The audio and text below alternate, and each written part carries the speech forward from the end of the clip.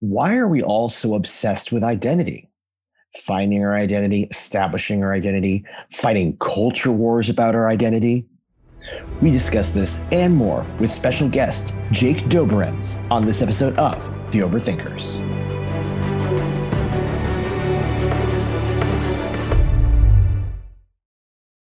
Hello, thinking people's thinking people. Welcome to The Overthinkers, home for the creative intellectual. I'm your host, Joseph Holmes, filmmaker, film critic, humble egomaniac, and with me as always is my relatably rascally co-host, Nathan Clarkson, actor, author, filmmaker, and not so humble egomaniac. There you go. That is the difference between us. We have defined it. I'm just honest about my egomaniacism. Exactly, you are, and there you go. And with us today is a very special guest. He is a writer, teacher, minister, creative thinker, and founder of Theophany Media, a Christian entertainment and education company exploring the intersection of Christ and creativity. He has 2 degrees from Oklahoma Christian University, a Master of Theological Studies, and a bachelor's in Bible with a minor in Communication Studies. His new book, Who We Are, 7 Christian Identities to Shape Your Life, is available now from Amazon.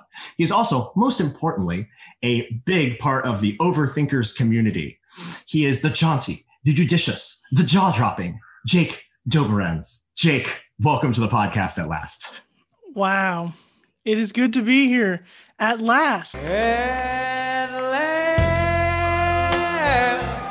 last. Indeed. Yeah. We met Jake virtually online during one of our very first podcasts, actually. Yeah.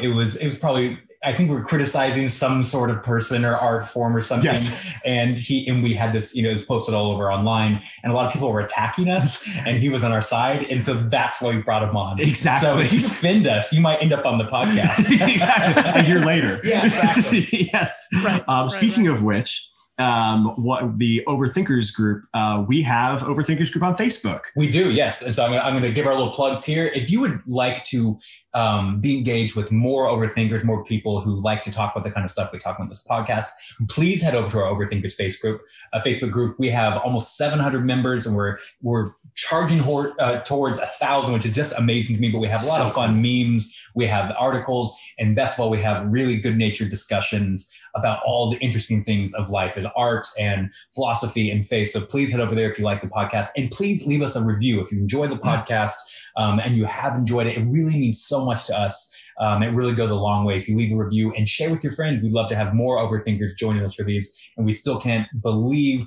how many of you are here with us enjoying these episodes because we have so much fun. We're so glad we're sitting here in your car, in your living room, with your family, all alone, in your apartment, wherever it is. We're so glad to have you. So those are the updates. Fantastic. All right. So today we are talking about identity. So we live in a day and age that is obsessed with identity, from deciding which Hogwarts house you're in, to what astrological sign you are, to what your Myers-Briggs or your Enneagram is. Identity is at the center of so much of our political culture wars as well, whether it's religious, racial, or gender identities. Our fiction is full of the struggle for identity, whether it's the secret identities of the superhero genre, which is half of what we create nowadays, the multiple realities of shows like Rick and Morty and the multiple versions of you, coming of age stories like Lady Bird or Mean Girls, and the question of heritage from films like Star Wars. Jake, why is the modern world so captivated with the topic of identity? And what about our modern cultural conversations around identity do you think are positive, and which ones do you think are toxic? Well, let me just explain everything to you real fast. That'd be great. That's kind of what we do here. Really simple question. So here's what I think. It's human nature to want to take shortcuts.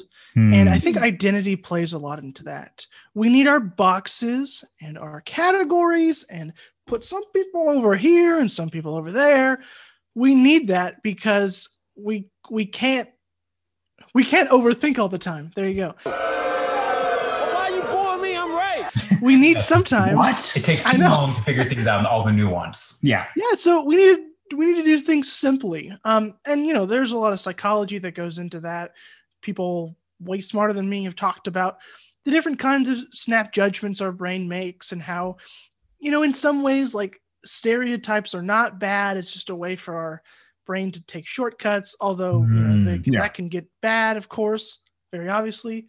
So when it comes to identity, I think sometimes it's a shortcut. We need a place to belong.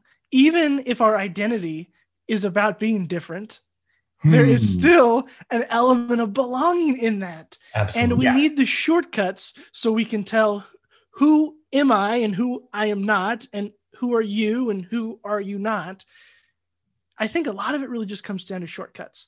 And in our kind of American context, with hyper individualism, we get to explore this subject more than a collectivist culture, like cultures, in the Far East or in biblical times, where they kind of had their identity like figured out. Right. You just asked, who's the patriarch of your family? They told you that, and you didn't have to do the work. Nowadays, we're forced to do the work, or at least we're told that we have to do the work. Yeah, that's interesting. It's interesting to hear you say that there have been other cultures and times who have, to a degree, had it figured out. And I think a lot of that has come as I've been reading through the Old Testament again, and even I've been studying kind of like ancient Rome and all these ancient cultures. It's interesting to see that, like you said, identities were given to you pretty much from day one. Right. You knew who you were, where you came from, your family, your place. It was a legacy of identity handed to you. Yeah. You had a lot of the very strong connections to not only just who you were in the present, but who you and your line and your family and your culture have been in the past. So there's this entire legacy of hundreds and hundreds of years and generations after generations. If you look at a scripture, it constantly talks about your children and your children's children and how these things will be passed through your family. So you have this identity that is long reaching behind you that informs you of who you are today. And I think that a lot of the things that in past years in different cultures have told us who we are and the tribes we belong to, we've kind of shaken those up, and a lot of those aren't quite as present anymore. We don't have a connection with our history. We don't have a connection with tradition. We don't have a connection with even you see families are breaking down in a lot of ways. We don't have that connection to the greater family and our legacy of what was given. So I think a lot of the world right now is in an identity crisis. I wrote a book called Good Man, little plug, and essentially was talking about how men are currently in an identity crisis because we have no anchoring thing that can tell us who we are and who we ought to be. We also have a lot of different messages in culture telling us who we ought to be. And I think in addition to not having these anchoring things like family, like culture, like traditions, like legacy, it tells who we need to be. I think we also live in a very, like you were saying, individualist culture where we're told we should invent who we are. We should make who we are. That sounds great on the surface. But as soon as we say, okay, I get to invent who I am, all of a sudden we go, oh, I don't know if I know who I am. And so we start having this very existential moment. Like, who actually am I? I can make this, but I don't know who I am. And we don't have a lot of these identifying things that can actually tell us who we are. And I think this even more in the philosophical and spiritual level, I do think at the bottom of every human's heart is a desire to know who we are and who we are in relation to the world around us. Identity is very, very core to who we are. And you can even argue in the evolutionary thing, if you didn't know what tribe you belong to, you're going to not have a place to be safe, not have a place to be known.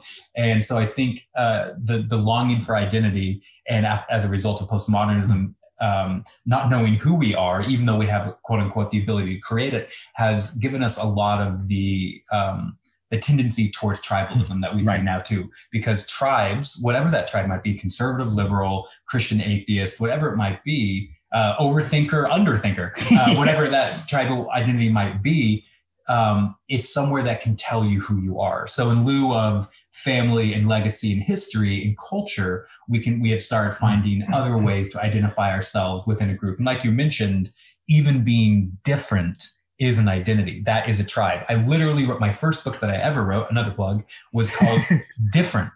And it was a little book about growing up with mental illness and feeling different than everyone else. And I thought this book was going to be super niche and no one would read it. And it turns out that it really connected to a lot of people, because a lot of people feel different. And all of a sudden they felt that they were a part of a community because they were different, which is such an interesting idea to me. But ultimately, I think that identity is really at the heart of what it means to be human. And I think it's a God-given one. We were meant to know who we are, what we're for, what we should be about, and who we are in relation to the world. Right.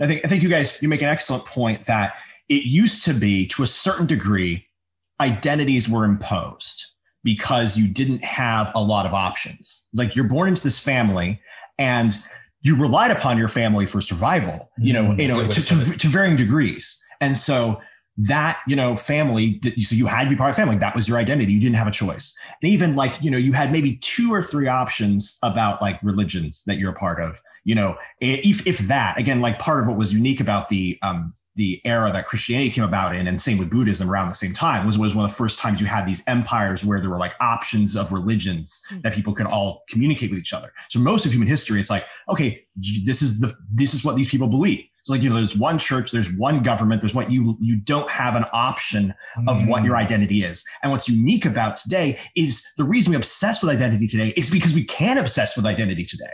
Like you said, is that, you actually have the choice to be able, of various identities around us, to be able to pick with one. It's kind of like the Aziz Ansari's book on modern dating. He talked about the transition of dating from, here are your options, it's the people on your block, like that's it, to, oh, now you live in a city, here's your options, millions, all of these people you don't even know. And that's what's happened with identity. And because it's a basic human need, and because just like with dating, it's like, okay, now I have all these options, I want to find the best one. And so then it becomes a mad chase for the best identity, or the one that's going to most fulfill us, because you can, and you don't want to miss out on the best identity, because if you do, you're missed out on the best life, because that is an intrinsic human need. And even again, the Bible talks the language of identity all the time, as that's one of the things it's going to give us. You're chosen, you are loved, like, you are mine. You're no longer, your Christian identity supersedes, your, like Jewish or Greek identity or various identities. That's sort of how they talk about it. And so that is it. So you guys are making an excellent point. But then there's also, you said, the American individualist part that comes in, where it's like, okay, you're self-creating. You're like, I'm an individual. I can decide for myself what my identity is going to be. Yeah. So yeah, I agree with all of that. And in our kind of modern culture and, how this all works out, it's again, I bring it back to that shortcut idea, because while you could use shortcuts when, it was an easy shortcut when, I just was born of this tribe, so I'm doing this.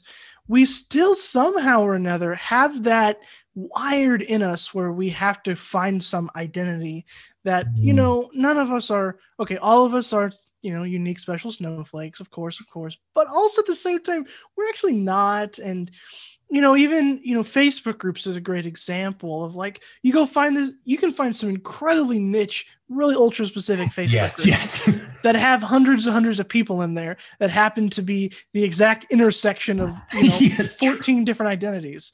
So, in some ways we're not unique. We want to seek out that. And I think today, though, there's a common kind of desire to be special, of course, to stand out. There's a lot of cultural messages that tell us to do that. And, sometimes when you kind of have the freedom, you feel like you kind of have to use the freedom. I suppose. Yeah. I don't have to work the same, job that my dad did. Like, I could do anything. And we can fly! Yeah! Okay, we still can't do that. Yeah. And sometimes, I mean, paralysis of choice, right? As you guys talked about, like, then we get into all sorts of problems, and, we pick up identity from all sorts of places. Yeah. And chaos ensues. Yeah, I like that. It's interesting paralysis of choice. And it's looking at these two extremes, right? One identity is essentially forced on you. You are the son of this person. You're going to do this job. You're going to live in this town. You do this. And we've all seen the movies. I don't want to play football. I want to dance. And so that's actually good. Yeah. Yeah. And so you see that on one extreme, it can be really confining and dangerous. And then on the other extreme, it's, who am I? Yeah. I don't know who I am. Yes, I can be anything in the world, but like you said, it's paralysis of choice. And then also you have this thing that comes in that you might choose an identity and then be confronted immediately with imposter syndrome and going, I chose this identity, but I don't feel like it actually is me. I'm not of this person. I don't fit in with this group. And could it be because I chose it? In fact, I think probably more imposter syndrome comes from a result of choosing rather than being imparted, which is an interesting. That is interesting. And that's totally anecdotal, but that my guess would be that if we are now choosing our identities, that we're going to feel a lot of imposter syndrome because it feels like putting a costume on rather than being, born into something, which is an interesting I kind of think of. But Joseph, you and I have had this conversation about the culture's obsession with identity. And as I've been doing more research in art and philosophy, what I keep on finding is how central this is to humanity is what is our identity? Every philosopher going all the way back, the main question they always ask is, who am I?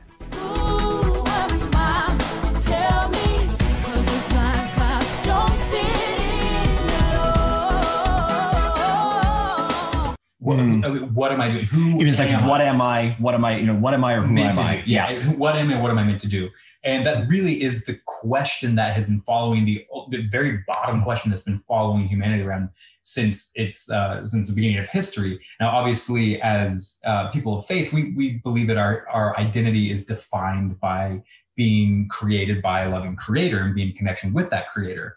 But I think that again goes to show how intrinsic this is to humans. And then Jake, you also brought up the idea of being special, and how the idea of being special is a great one, because that gives you a very defined identity that no one else can fit a part of, that you're different. I'm different than all of you. So I know very distinctly who I am. There's very clearly drawn lines of who I am because I'm unique, I'm different, I'm special. Right. But then you have obviously the bad thing that comes out with this, I'm special, but I'm not a part of anything. Right. So how do we create tribes of special people? And so we've talked about this, Joseph and I have talked about this often, about how the world is obsessed with identity and being special, but also being special within the context of other people who are also special. Right. And so the classic thing is everyone's special, and the classic retort is, well, if everyone's special, no one is. And then what we found now is we're all special together in our own unique ways. I actually think this is a beautiful thing. I'm not saying that pejoratively. No. In fact, what brought this up is we'd seen, I think, was it Mortal Kombat? Yeah. Terrible movie. Terrible movie, yes. But again, it followed this what am I trying to say? Mold. Yes. That a lot of franchises follow, which is just like the Avengers, which is just like Superman and Wonder Woman, and the Justice League. It's just like the X-Men, where it's like literally everybody. We're all a part of this group. We're all part of the Mortal Kombat people, all part of the Avengers, or we're all, part of Hogwarts, or we're all part mutants. But we all do things, have our own superpower. So it's like you're special because you can fly and punch things. I'm special because I'm really fast. You're special because you read minds.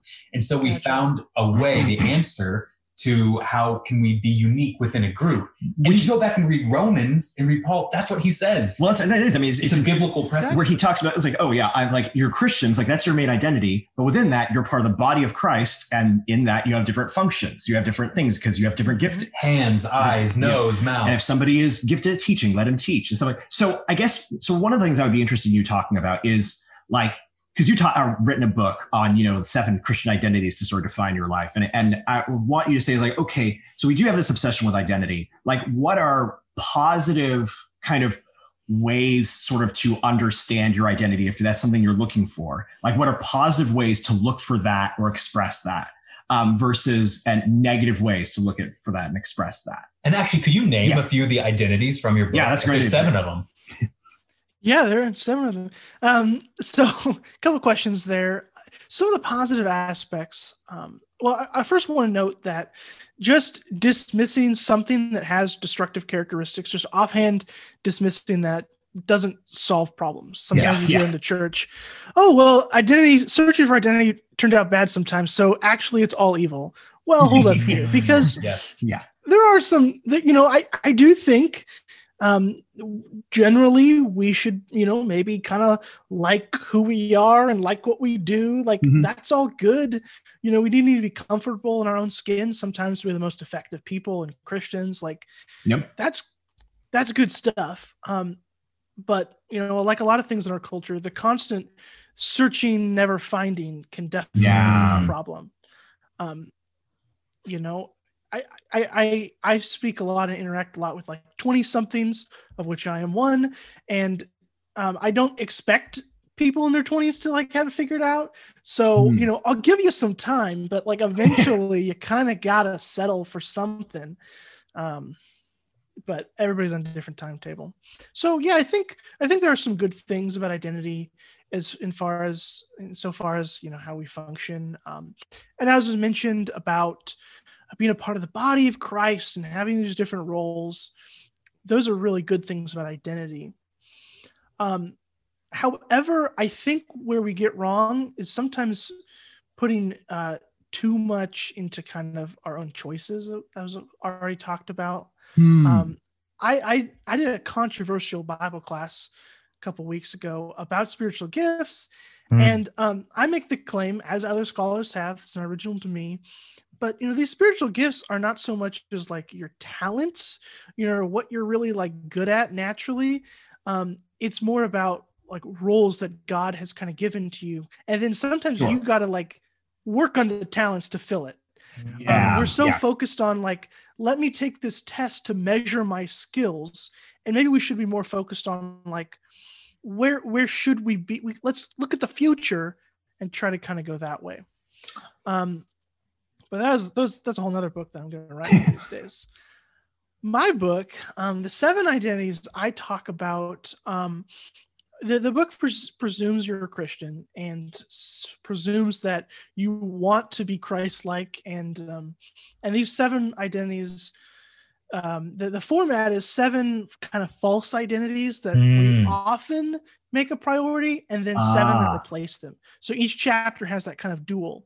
Interesting. So I start with sin versus grace, which is an interesting one. As Christians, classic. Because as Christians, sometimes we overemphasize our sinful nature. Yeah. And like, that's one of those where it's like, okay, yeah, we're sinful. Depends on who you are. I know a couple guys who could do a little more overemphasizing. Well, true. I'm kidding. Yeah, and then I just want to argue, okay, maybe we should, our grace nature should be a more important identity. And so a lot of them, even though I kind of use the term, you know, quote unquote false identity, it's really more of like a identity that should not be like a top 5 kind of thing. Like, you gotta squish it down there a little bit. So, you know, one chapter deals with family. A lot of people put stock in their family. Sometimes that's, my family is really great, so I'm the coolest kid on the high school football team. Or sometimes it's, ooh, my family's kind of the social pariah. Like, I am damaged because of that. So I must be bad. Interesting. Yeah. And in both ways, we should not put as much stock in our family. Huge theme of Scripture. Even though Scripture prioritizes family a lot, it subverts so much of the common narratives of the day. Yeah. You know, like every other chapter is like, oh, what do you know? The firstborn son is actually getting less than the second-born son, and you know, all sorts of subversions like that. So a lot of my identities are trying to focus us more on, I think, what Christ wants us to value. So grace, family, fun chapter on sexuality, which is always a fun topic. Oh yeah, way into the scary stuff. No one has opinions about that. Yes. That's where I try to be careful, because you know, sexuality is a very common identity that people want to put on. Absolutely. And what I say is, we can't ignore that. The solution is not just to ignore our sexuality, and that that's been a lot of body Christian parts and feelings. And, people just answer to, we just should ignore a lot of these things. So my whole book is really trying to say, like, we can't ignore some of these identities, but they shouldn't be our top priority. So for sexuality, I talk about, you know, relational bonding and relationships being kind of a more important part of that sexuality that we need to that's into. interesting. So that's great. You know, the two becoming one, and that kind of sort of vision for sexuality ultimately is a vision of relationship, and that can look in different ways for some people. You know, some people are going to be celibate. Remember, you know, Paul likes that one the best. So, he was really into that one. Yeah, there are still ways to live into that calling for relationship without like just really putting everything into something like sexuality. Well, I love what you talked about, the hierarchy essentially of identity. A lot of the things we find identity in aren't bad necessarily. It's just sometimes we find ultimate identity in these things, or that we allow them to have top billing in our identity fold out. Right. So it's interesting. You know, what I loved recently as I was going through Revelation was seeing that. Always a fun book. Oh, yeah. I think of Revelation. Thanks for pronouncing it correctly. When you're talking about cultural and racial identities, you know, a lot of people say, oh, I don't see color and, you know, in heaven we'll all be the same. Actually, you see this beautiful, it says every tribe, tongue, and nation will be marking in heaven. So God actually honors our identity that we've fostered and created and held and lived in here on earth, our tribal, our racial, our cultural, whatever it might be, even our sexual identities. But like you said, there's always going to be a hierarchy of what's the most important thing to ultimately define ourselves by. And it's interesting to think about in this world, because you brought up Joseph earlier in your opening about personality tests. Yes. And I'm thinking about, you know, every day on BuzzFeed and a million other places, it's just test after test after test. You know, what kind of food do you like? And that'll tell you what kind of person you are. Yeah. And it's like, I know that's a silly reason, but it is amazing to me to see how invested we are in discovering who we are. And we're letting tests. You talked about take a test about your spiritual gifts and it'll tell you who you are, rather than doing some really investigative work into you and saying, who has God created me to be? And what am I supposed to do? But like you said, it's not that necessarily a lot of these things we find identity in, be it political, be it racial, be it gender, whatever. Those are beautiful things, can be beautiful things. Yeah. But ultimately we have to find what is the truest identity that we have and that we can find about ourselves. And I think that's what Paul talked about. I think that's what God has asked us to do. What is the top in the hierarchy of the most important identities? What is the thing that will be over all of them and inform all of them? And I think for us Christians, and sorry to any of our atheist listeners, but for us Christians, being a created person and being in connection with our creator is our ultimate identity. And everything falls after that. And they're good things, they're beautiful things, but it all falls after the ultimate identity. So we have to order our identities correctly. Yeah. No. So we didn't really define identity, and that's a good one. Defining words. The definition I kind of use in my book, or at least sort of the model, is identity is the sum of a person's feelings, thoughts, and behaviors. That kind of sums up a person. And identity is sort of where all those three things are aimed. Interesting. Where you kind of put put them in whatever direction. And so, you know, a lot of people might be putting that towards kind of their happiness or their success or their job. So their behaviors, thoughts, feelings are all sort of directed towards, you know, I want to be the CEO of whatever, something. And so what I argue is we just kind of got to like change that alignment and get that hierarchy right. And yeah, you know, some of those other identities can kind of be stacked under it, but ultimately we got to be aligned towards Christ. You know, we're supposed to be little Christ or Christ-like.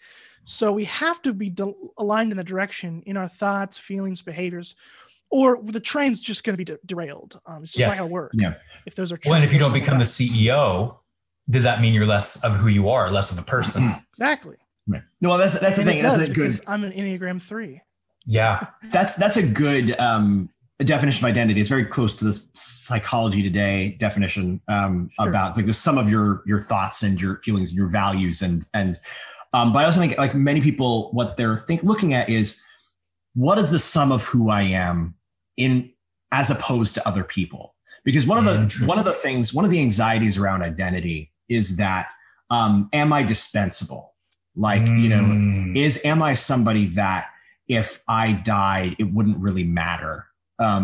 And if I was lost to the void, you know, it wouldn't really matter. And that's interesting. It's not just who you are. It's what do I bring? Yes. How important. And so that's why so much of like our identity is based around career or based around, it's like, you know, it's like, okay, you know, I gotta, you know, when I first went to college, again, it's like sort of when I went to college, you know, I was sort of always sort of big fish in small ponds. And I was like, oh, I'm a really smart guy. And then I go to college and I'm only around a bunch of people who are like equally smart as I am, and most of them smarter. And then you met me. I know.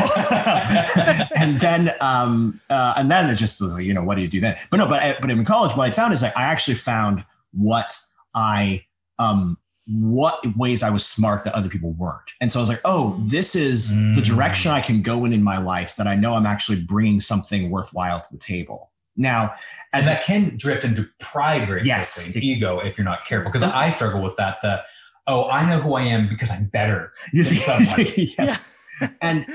But the thing is, and that's what you get into all these discussions about, dominance hierarchy, where it's like, I have to be better than other people. It's like, Welcome to America. Yeah, but that's why Paul talking about identity is its subversion is so good, is because it follows both those things. First of all, your identity is God's, adopted child. And therefore that's something that can't be taken away from you. And again, it's like, if God loves you and he's the thing that's running the universe and defines value in the universe, then that's something that can't be taken away from you regardless of what you do. But then because you're a part of the body, you do have a place in the work toward the kingdom of God, regardless. And you discover, Paul actually gives great advice. You discover by that what you are by what are your giftings within relation to the rest of the people in the body. And so those two parts of, do I matter? If I lost in the void of time? That's always kind of things like when these Rick and Morty shows where they show the multiverse. That's where the questions of like, what makes Rick if there's a billion Ricks? Yeah. If there's an unlimited number of Ricks, what makes this Rick Rick? Well, there's a line and he says, well, he's the most Rickiest of all the infinite amount of Ricks. Exactly. Which is an interesting way to think about ourselves as well. Which is what we need to be in order to actually matter in the tapestry and mosaic of life. And so I think that and that's the thing is that,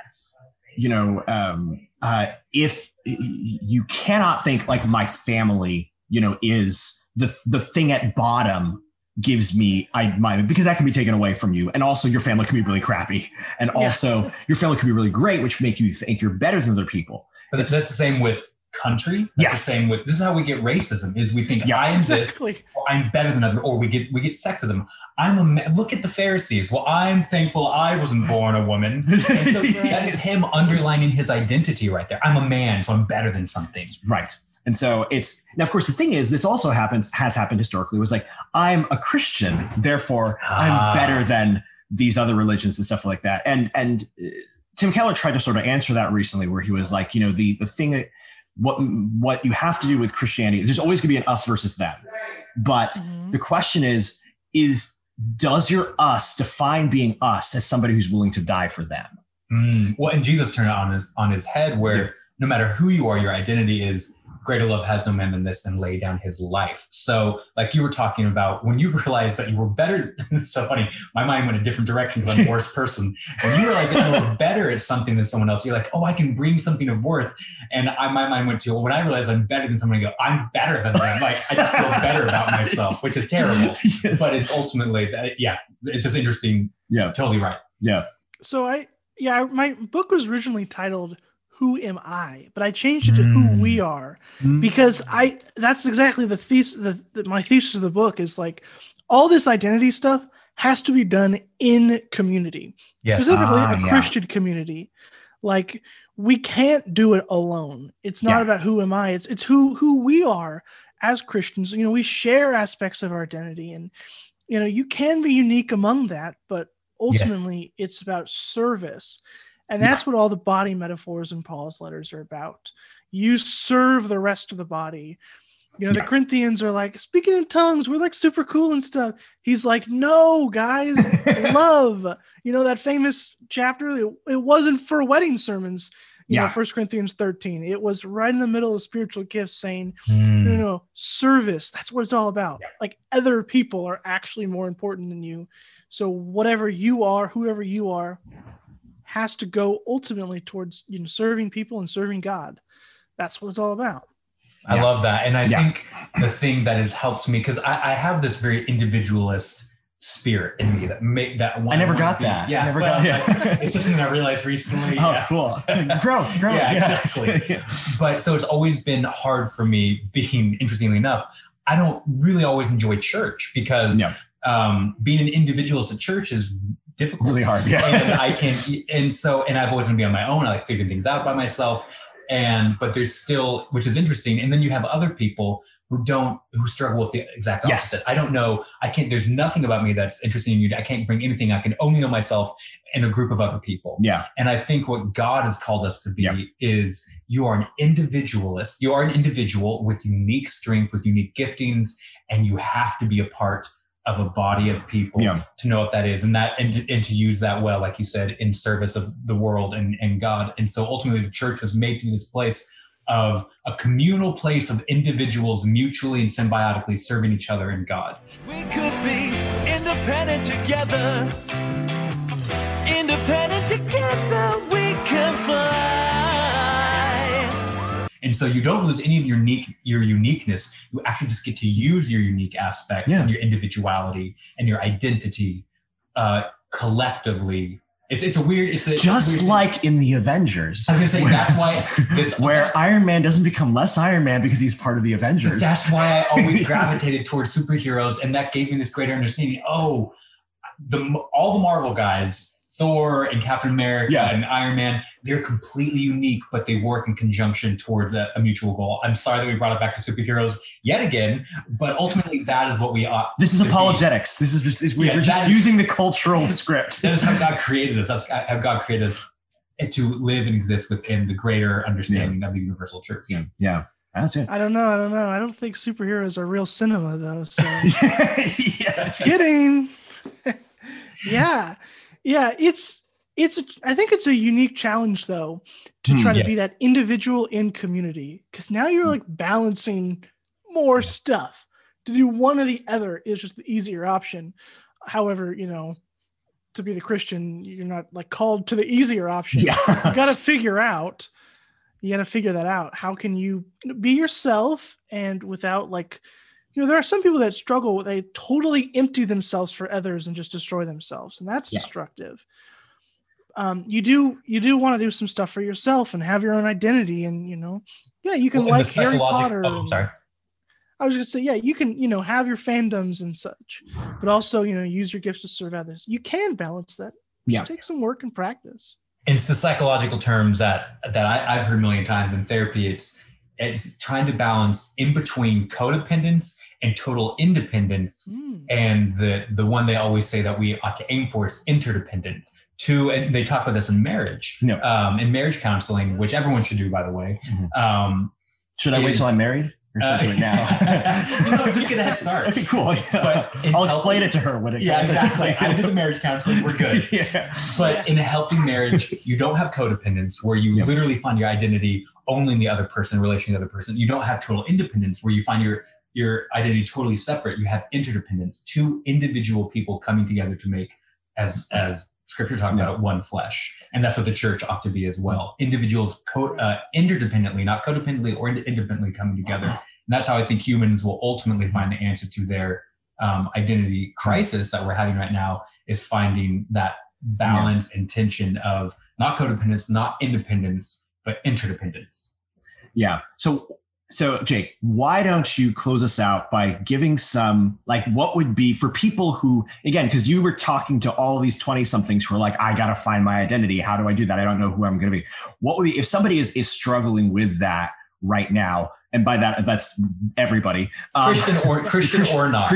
It's like, what would be your advice for them on how they should go about doing that? Because you've given some things before about this finding in communities, things like that. But like what would be yours? Like, okay, how do you take those next steps to find an identity that does actually satisfy the legitimate parts of that need? Ooh, yeah, that's a big question. Well, for Christians, I would say they're getting that kind of foundation started, so having that kind of stability. Whether that's, like a church family that, loves and cares about you, there's some stability there, or a biological family, that some kind of stability in your life. I guess that applies even beyond Christians. That stability is really going to help you, because if, you don't have that support system around you, it's going to be really hard to kind of have the mental energy to sort of focus on yourself in a productive way. So, I know not everybody's blessed with a super great church community or family community. But even if that's the Overthinkers Facebook group, having That's the right answer. Yeah, I endorse that. some kind of community is just going to help you out, give you some stability. Somebody that can support you, pray for you, whatever. That's just going to help with everything else. I can't tell you, what your ideal fandom is, or what your identity is, or something like that. But I think if that foundation is kind of settled, you can kind of begin to have something. You'll have that sort of extra energy and sort of have that good base to start building and start kind of discovering yourself. So I know we made fun of like tests and things before. That can be a good start for people. Absolutely. Yeah, I'm an ENTP and I learned that. I'm an INFJ and I learned that from a test. INTJ, very nice. Nice. Yeah. I think that's an excellent point. I think for me, just personally, I found that like knowing what my interests are, like what things I liked, and then spending a lot of time, contemplating and asking questions about things, but then also, like I said, doing things I enjoy, finding out what things I enjoy, and then also living in community and finding out, whatever I am in that group and just relating to other people. Sometimes I think I get stuck in the trap, and a lot of people get stuck in the trap, is like every 90s movie, people have to go onto a mountaintop and do a lot of introspection to be like, now I know who I am. When really it's like you actually live life with other people and you actually start, it's just like John Watson and Sherlock Holmes actually become themselves by being around each other. Like actually being a part of, like you said, a community, actually by just being part of it helps to define you. And if it's a positive community, it can define you in a positive way. So I think that resonates a lot with me. Amen. Yeah. And exploring stuff, exactly what you said, is great. Just kind of, try new things, explore you never know.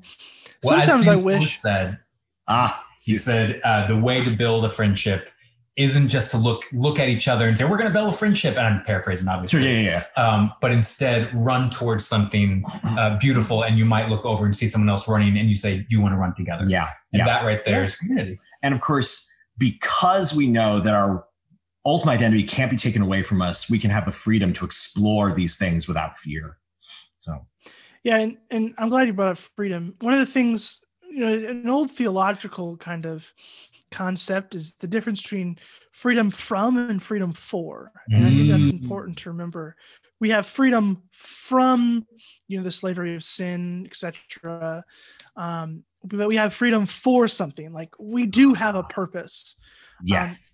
I think, real quick note about purpose. I think maybe we don't all have like individual purposes. Like Joseph, you are going to do X, Y, Z in life. And if you don't do this, sorry, God's. That's such a part of the youth group culture I was brought up in. I don't know what exactly. you're talking about. And I think that's destructive. Individual purpose, but go ahead for everybody else. God can use you wherever. Right. And if you kind of like what you're doing, I just think you're going to be a more effective servant of God. Amen. So just kind of, obviously when you're making decisions, pray and ask for wise counsel, all that stuff.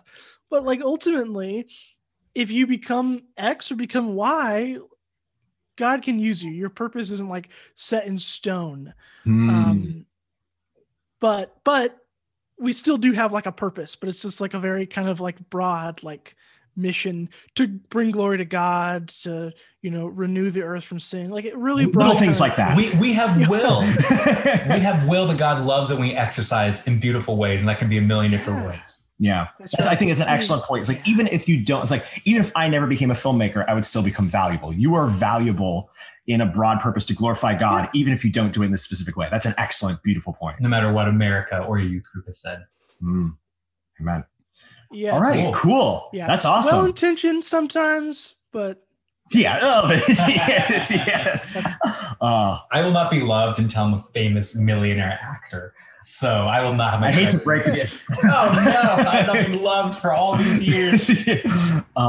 Well, anyway, awesome. Well, this is fantastic. So now we're moving on to the segment that is, I know it's somebody's favorite segment, Blesses and Curses, where if this is your first time because you're a fan of Jake Doberenz, and why wouldn't you be, and you're coming to just listen to us for the first time, then this is the part of the show where we take a piece of art or a piece of something that somebody's made, and we test it with a topic, and we either bless it and say you should go watch, read, play this right now, or we curse it and saying, do not, stay away from this. This is not good for you. And so, Jake Doberenz, would you like to go first in terms of, because you've watched this show, listened to this show, you know how this works. Would you like to go first? Would you like one of us to go first and then you just like land it at the end? You guys go first. All right. I have some ideas, but I'll let you guys go first. Okay. All right. Cool. I like that. So my bless is going to be the graphic novel Superman Smashes the Klan. It's a graphic novel that came out, I think, last year, a couple of years ago.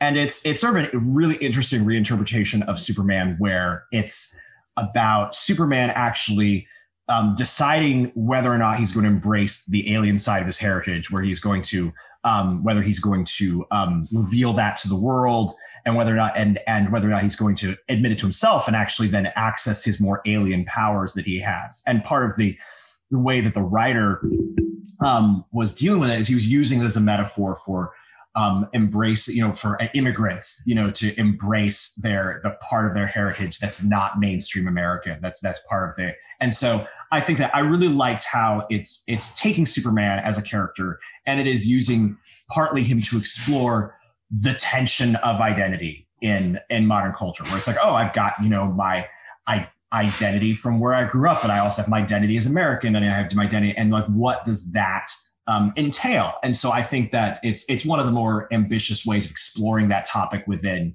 Superman's story. And I think that for the most part, they do it very effectively and very beautifully. So I'm going to bless that. My curse, going way down the nerd pipe, is the Shadow the Hedgehog video game. When was the last time you actually played a video game? You know what? Probably was Shadow the Hedgehog. That's a good point, but also shut up. And it's actually we just played Mario. Doesn't count. Mario Kart. We played Mario Kart. Played through. All right. We're getting weird. And for the most part, it's just like it's trying to deal with that topic of identity, but it doesn't actually have the capacity to do it. It's like, okay, my identity come from how I was created, and does it come from, and if I was created for a bad purpose, do I have to, do a bad purpose? But it also goes like, okay, well, I can just, because they have alternate endings, you can just create whatever identity you want. And it really doesn't, it kind of just takes, oh, here's a mishmash of all these questions we have identity, and we're going to put it in here without it actually answering the questions it asks in a coherent way. And so it's really just using these questions of identity as an easy cash grab and not pulling it off very well. So that's kind of why I'm cursing it. Now none of our listeners are going to play that game. Oh, darn. They all had it on their queue. Exactly. Yes. Okay. I will go.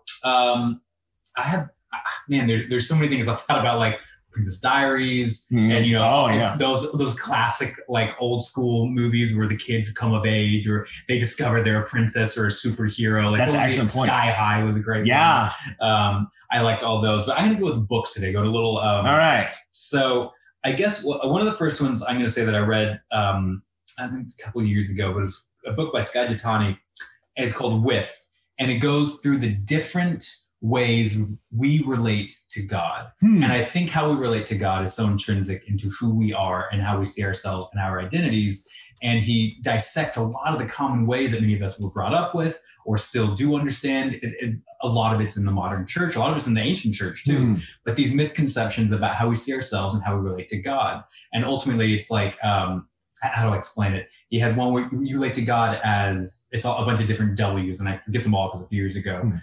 But you work and you relate to God, how you work towards God, and that's who you are, and ultimately our identity is that we are with God and being with connection to God. And I think that's ultimate. That has shaped a lot of my language. This little book, it's a great book though, about how our ultimate identity is about we are with and connected to God. So I really just think it's a beautiful little book about how we ought to see ourselves, and how it might be a good thing if you have a lot of misconceptions or have grown up in a church that maybe didn't teach, or you have a lot of things that you are living out that are destructive towards you, or you view God in a way that isn't like how he has asked you to or how he meant to. It can really wreak havoc on you until you understand how you ought to be in relation to your creator. And so I love the book With. Also, Foe by Ian Reed is another great book. I actually hope they turn this into a movie. This is the follow-up book to I'm Thinking of Ending Things. It hasn't been turned into a movie yet, but it's sure hope it's not the same Charlie Kaufman who does the Foe. I do too. I hope we'll see. But it is such an interesting, it's a very still book. It takes place between a couple living in the middle of a field, just talking, but it's all about identity. And I can't tell you any more than that. I usually give more details, but all I can say is it's really, really, really wonderful. Maybe I'll have to read that this year. Interesting. It's short, it's interesting, it's all about identity and in relation to someone else and who am I when they're not here and they're here, all these kind of things, but it's really, really interesting. Let me see. I had another book on here. I guess I could plug my own two books. I talked about them earlier, so my books. I'm going to curse. This is really interesting. This gets interesting. I'm scared to curse this, actually. I have been a huge Bo Burnham fan for a long time. Yeah. I think he's insightful. I think he's musical and talented and interesting. And I love his movie, Eighth Grade, was absolutely beautiful. His performance in the recent movie. Promising Young Woman. Promising Young Woman is fantastic. Yep. I really am a big fan of his. Recently, he put out a quote unquote comedy special that he recorded completely during lockdown. And people went nuts. Every reviewer in the world, it was the number one thing on Netflix in the world for a little while. Every reviewer loved it. He's been praised all over TikTok, all over Facebook, all over Instagram. Just praise. It's amazing. Essentially, the special is all about criticizing modernity in the modern world. And really, ultimately, was a look into what a lockdown did to people living in this modern world. And, he kind of has this mental breakdown that he recorded and that we're supposed to believe is real. But I guess my criticism is this. But by the way, there's still really great things in here. It's not just, I didn't just hate it. It's obviously technically incredible. I think he's not going to do anything that's going to be bad. Technically, it's amazing. The songs are great, all this.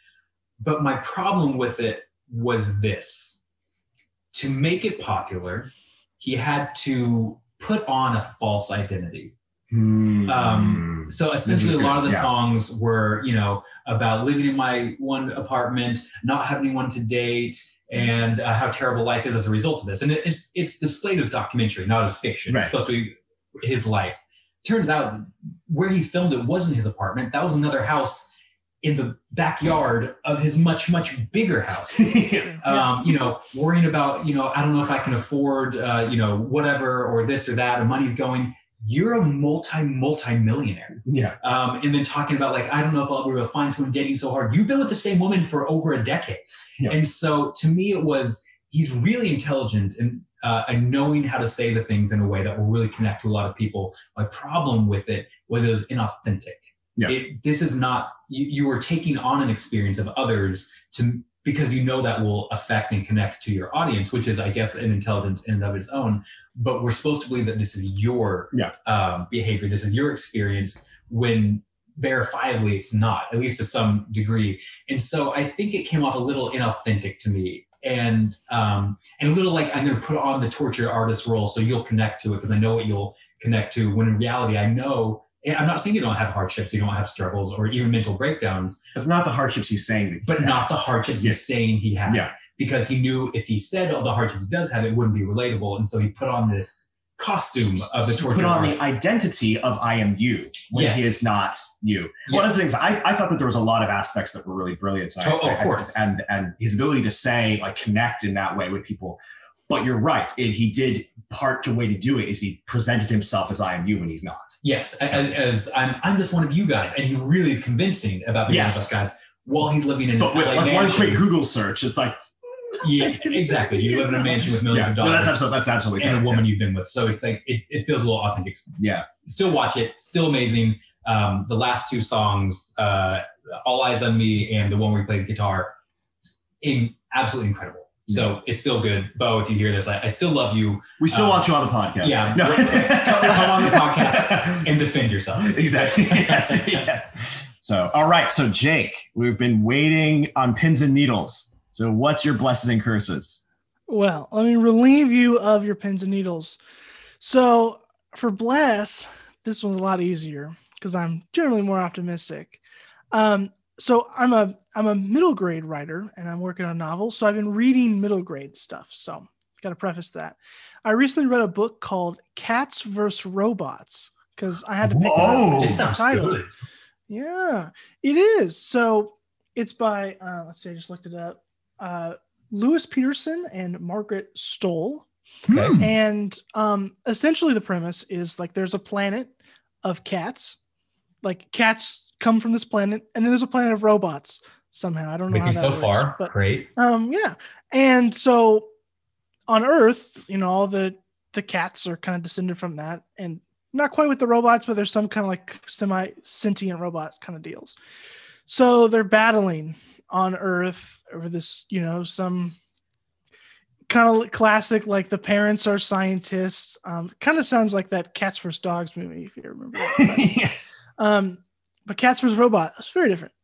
So I enjoyed the book.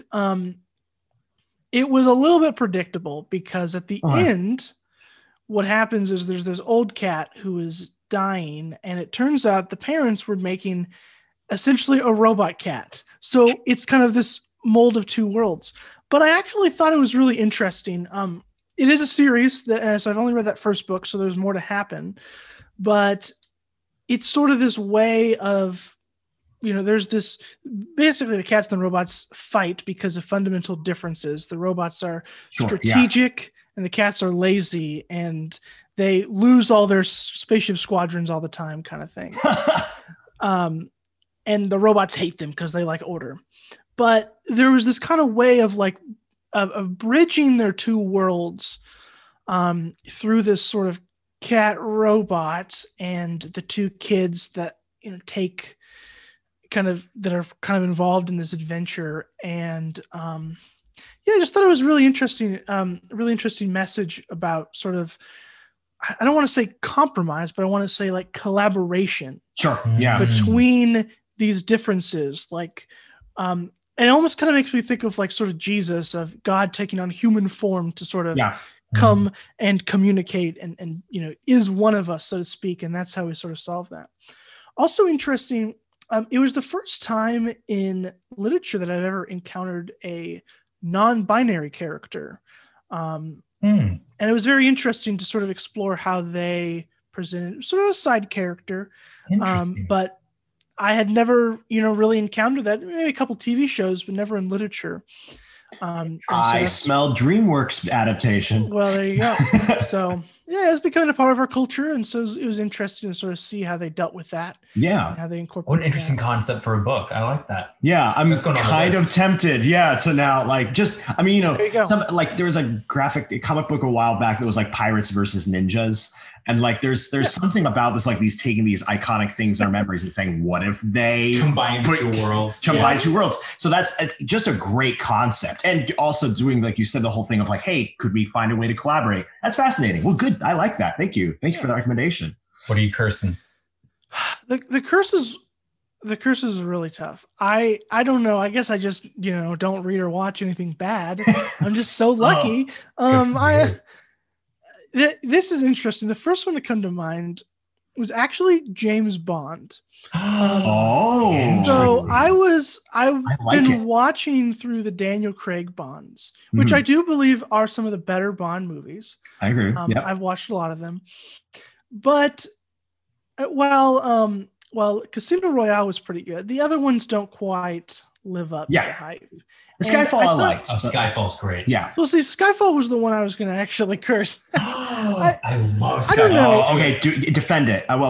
Make your argument. Yeah. It's hard to pinpoint it, but I felt like in some of these, in general, the Daniel Craig Bonds, they're trying to like make him more of a human, except they really didn't, because the Daniel Craig Bonds are sort of like a soft reboot of it. Sure, yeah. At the beginning of Casino Royale, he just gets his 007 status, and I don't know. I just felt like I felt like what they were trying to do is like appeal to this sort of modern sense of like we need to humanize these guys, whereas the character of Bond is just not humanizable because he's really not a great person.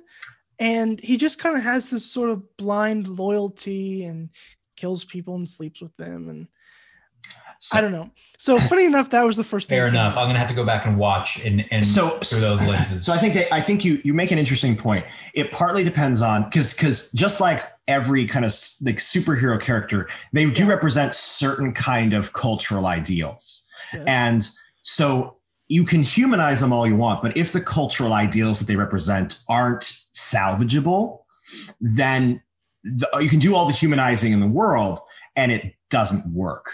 And so I think that if it's the Daniel Craig James Bond sort of depend on, like, do you think that those cultural ideals that he represents are salvageable? Right. Because if you don't, then all those attempts to humanize them are only going to make it more obvious. The problem. I see. Okay. So I can buy that. I can say that makes sense. Like, the villain in Skyfall. The villain in Skyfall, spoilers, I suppose, is this, is an ex-agent, and it's like, why do you just trust whatever they tell you to do? They don't really care about you. And Bond's like, I just do it, I guess. And I don't know. That is true. I felt like that was kind of interesting. I think they do a slightly better job of answering the question, but the problem is they don't really answer the question cognitively. It's narratively. It's just But it is a particular value set still that is controversial and is up for debate. So that's also very fair. So well, good. Okay, well done. We were right there being like, hey, Skyfall is one of the best, and you're like, okay, fair. That's a fair argument. So well done overthinking. All right, awesome. Well, so thank you very much, Jake, for coming on. This is a fantastic episode. Really enjoyed having you on. What would you like to plug before we send you on your merry way? And where can people find you? Yes. Well, I am found at various corners of the internet, and you search and ye will find, as long as that's Instagram, Twitter, and Facebook, at Jake Doberenz. Except on Facebook, it's Jake A. Doberenz is my official author page. I don't know if I can keep track of that. I know, it's crazy. Facebook is like, I'm sorry, the name Jake Doberenz is taken. And I'm saying, no, I'm literally the only one. I'm Nathan J. Clarkson in many places. There you go. Anyway, so I'm found in those places. My website is jakedoberenz.com. So all you got to do is remember that one name and just search me various places. And if you want to get for free, the intro and first chapter of my book, Who We Are, you can get that by going to jakedoberenz.com/free, and you'll be able to access that. So you can get a little peek at what that is and see if you want to check it out. And if you want to jump right to the book, it's available on Amazon and maybe Barnes & Noble, I think. Who We Are, 7 Christian Identities to Shape Your Life. So there you go. Very cool. Fantastic. And if you want to get in touch with us, you can go to the overthinkersjournal.com. You can find out more about who we are, what we do, if we have some live events coming up and some posts. And you can also head over to the Overthinkers group, which we mentioned a couple times. We'd love to have you. We have a lot of overthinkers on there. And again, we talked about how important community is. Here's a great first little step into a community of people who are talking about interesting things that you obviously like, since you're still listening. So we'd love to have you. It's hundreds and hundreds of people from around the world and the country who like talking about these things. So get connected to a few of them. Go to the Overthinkers private Facebook group. We'd love to have you. And if you want to get in touch with me, Nathan Clarkson, just search my name, Nathan Clarkson, on any of the socials, or go to my website, nathanclarkson.me. Joseph? You can find me on those socials, Joseph Holmes. You can also find my website, josephholmesstudios.com. Also, I have a new article that just came up on an Unexpected Journal. They did their new issue on superheroes. So I do an episode talking about the connection between our love of superheroes and our desire to worship. Very cool. So check that out at unexpectedjournal.com.